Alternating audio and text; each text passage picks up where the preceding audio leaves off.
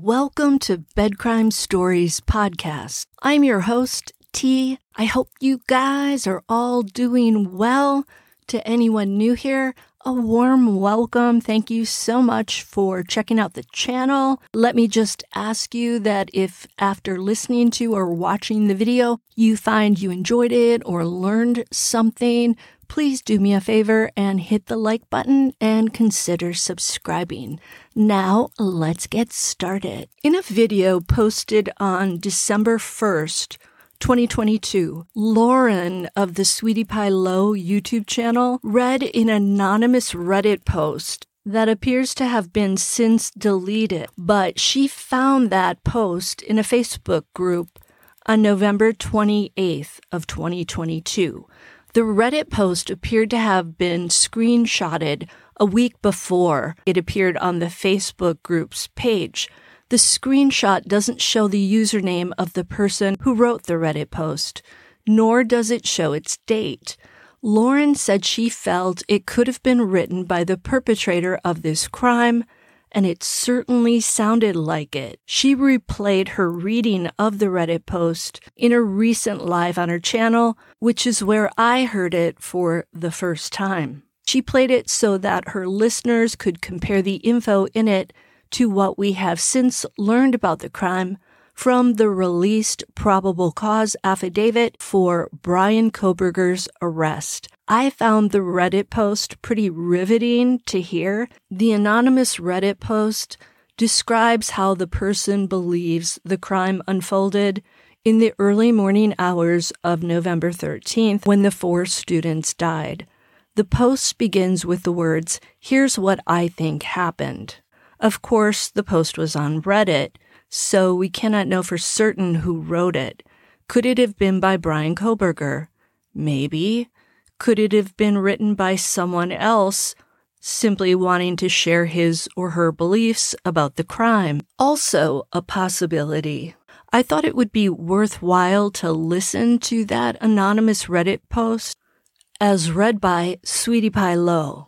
Now, after Kohberger's arrest and after the release of the probable cause affidavit for his arrest, to see how well the details in the post match up with what's in the affidavit. I found it interesting to compare and contrast the information, and I thought you might find it interesting too. Let's start by listening to a recording of Lauren of Sweetie Pie Low reading the Reddit post, and I'll leave a link to her channel in the description.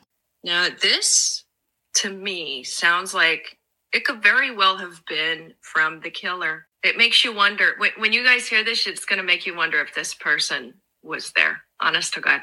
Okay, so it says, here's what I think happened. They all came home around the same time, home by 2 a.m. The killer is already there, in the woodline, hiding in the dark, but with a full view of the back of the house the entire time. Watches and waits as they all eat and congregate briefly in the second-level kitchen area, in varying states of inebriation. Finally, they go to their respective bedrooms, Ethan and Xana on the second level, locking the bedroom door behind them. Maddie and Kaylee do the same on the third level, initially to their own rooms to get ready for bed.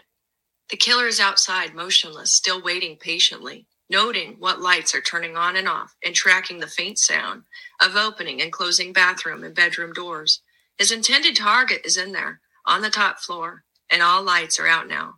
He waits 20 more minutes, silence, yet he is concerned about the unexpected male in the house, but he is too hopped up on all of this fantasy, months in the making, to turn back time. Plus, he has a target, a mission to accomplish, a retribution. He hopes he can accomplish his task without having to let this soft mineral melt in your mouth to rebuild your gums and teeth and never need a dentist again. People even bother with the couple on the second floor. He is stealthy. He has practice. He slips in quietly, a window, a door. It doesn't matter. He is in, undetected, and quietly ascending the staircase to the third floor now. He reaches the intended target's door. It is slightly ajar. In the dim glow of charging electronics, he notices there are 2 girls in bed. He freezes for a moment, stops and listens to the deafening silence and realizes it is far too late to turn back now. He pushes in silently and sees his target. She is sleeping hard now, and so is her bedmate. So this person knew that they were in the same bed before it was ever announced by the parents, by the way, or by the dad last night. Of course, a lot of us could assume that that was the case. I know I did, but this is kind of interesting, okay? He hovers over the target and unleashes his carnage, a barrage quickly incapacitating her. The girl lying next to her is awake now, but only for long enough to say no several times, the last one being loud enough to further enrage the killer. She too is quickly dispatched. He had practiced this 1,000 times in his mind. It was quick, the whole thing. He checked his watch. It had only been 3 minutes in total since he entered the home. Let's see, hold on. The bedrooms, a total of 5 minutes since he slipped inside the house. The killers quickly look around and pauses to listen. No sounds downstairs, but his heart is pounding so loudly in his ears, he doesn't hear the hushed voices and quiet shuffling coming from the second floor bedroom. As he begins his descent down the stairs to make his quick and silent exit, his sick mission now accomplished, a wave of exhaustion rolls over him as he steps off the stairs onto the floor of the second level. He sees his exit across the room. He begins to move towards it slightly, and then says, "To be continued, maybe." The details from the Reddit post that match the evidence in the probable cause affidavit include 1, that all 4 victims arrived home by 2 a.m., 2, that Ethan and Xana retired to Xana's bedroom on the second floor. That's an easy guess, though, because obviously Ethan and Xana would be sleeping in Xana's room. 3, that Maddie and Kaylee went up to the 3rd floor to sleep. That's also an easy guess because we know that their bedrooms were up there. Here's the kicker, though. The post said that Maddie and Kaylee were sleeping in the same bed and that it threw the perpetrator off for a second. Kaylee's father, Steve Gonsalves, leaked that detail about his daughter and Maddie Mogan dying in the same bed at the November 30th candlelight vigil. So that would have been after this Reddit post appeared on the Facebook group's page. How could this anonymous author have known about that detail if he wasn't the perpetrator? Either Kohberger wrote the post to mess with people's heads, or someone who was privy to inside details about where Kaylee and Maddie's bodies were found wrote it. Or the writer just got lucky with that one detail. If it wasn't Kohberger trying to throw out red herrings, could it have been one of the friends of the 2 surviving roommates who were called to the house early Sunday morning before the 911 call was made, and who may have found out that way that Kaylee and Maddie were deceased in Maddie's bed? There's a lot in this anonymous Reddit post that doesn't mesh with the information in the probable cause affidavit, and it has to do primarily with the timeline. The person who authored the Reddit post said that the perpetrator was already at the King Road residence, outside in the back, hiding in the tree line, watching the house before the students arrived home by 2 a.m.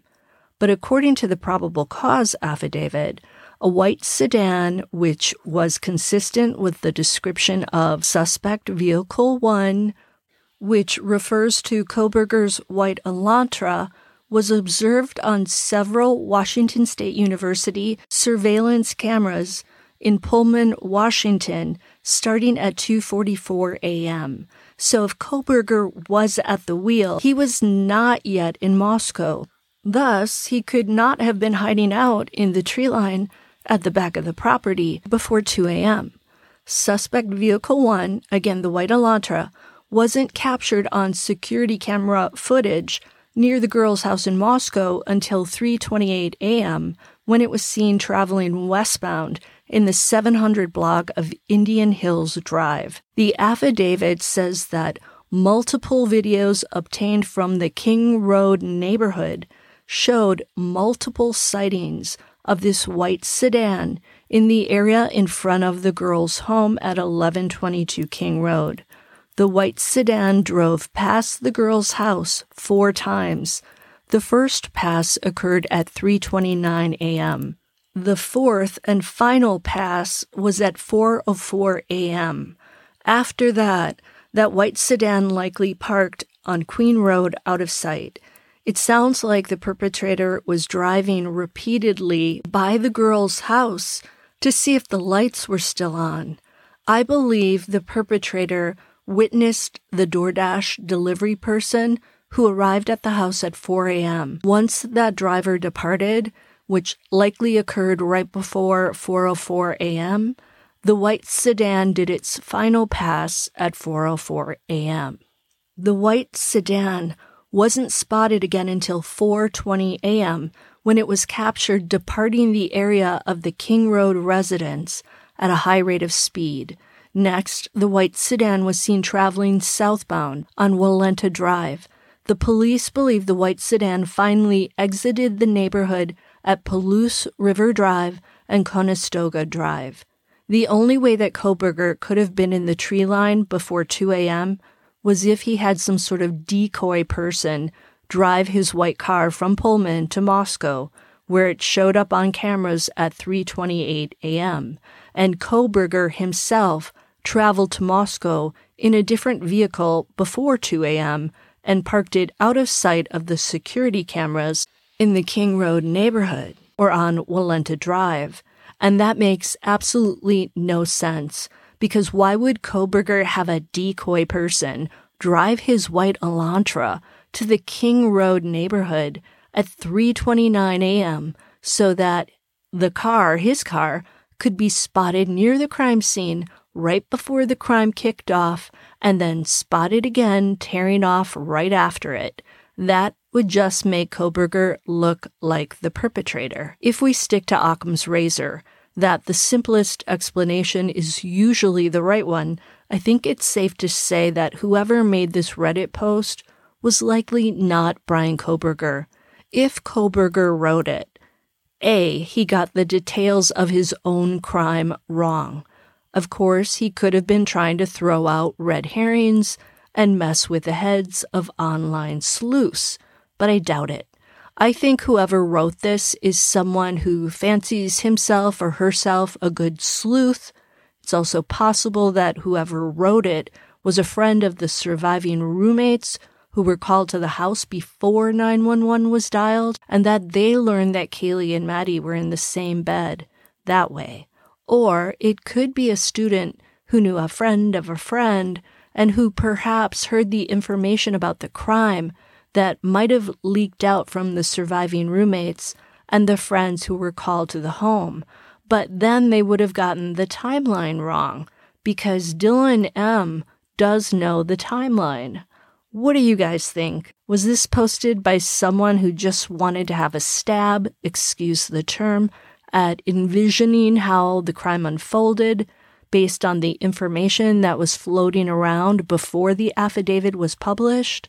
Does the person's knowledge about where Kaylee and Maddie were found mean the person heard that from a survivor, a friend of the survivors, or somebody working on the case? Or was it just a wild guess that the person happened to get right?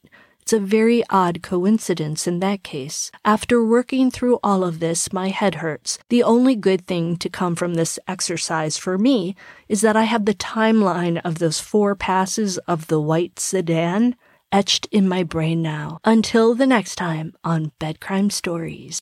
On your way out, please smash the like button and subscribe.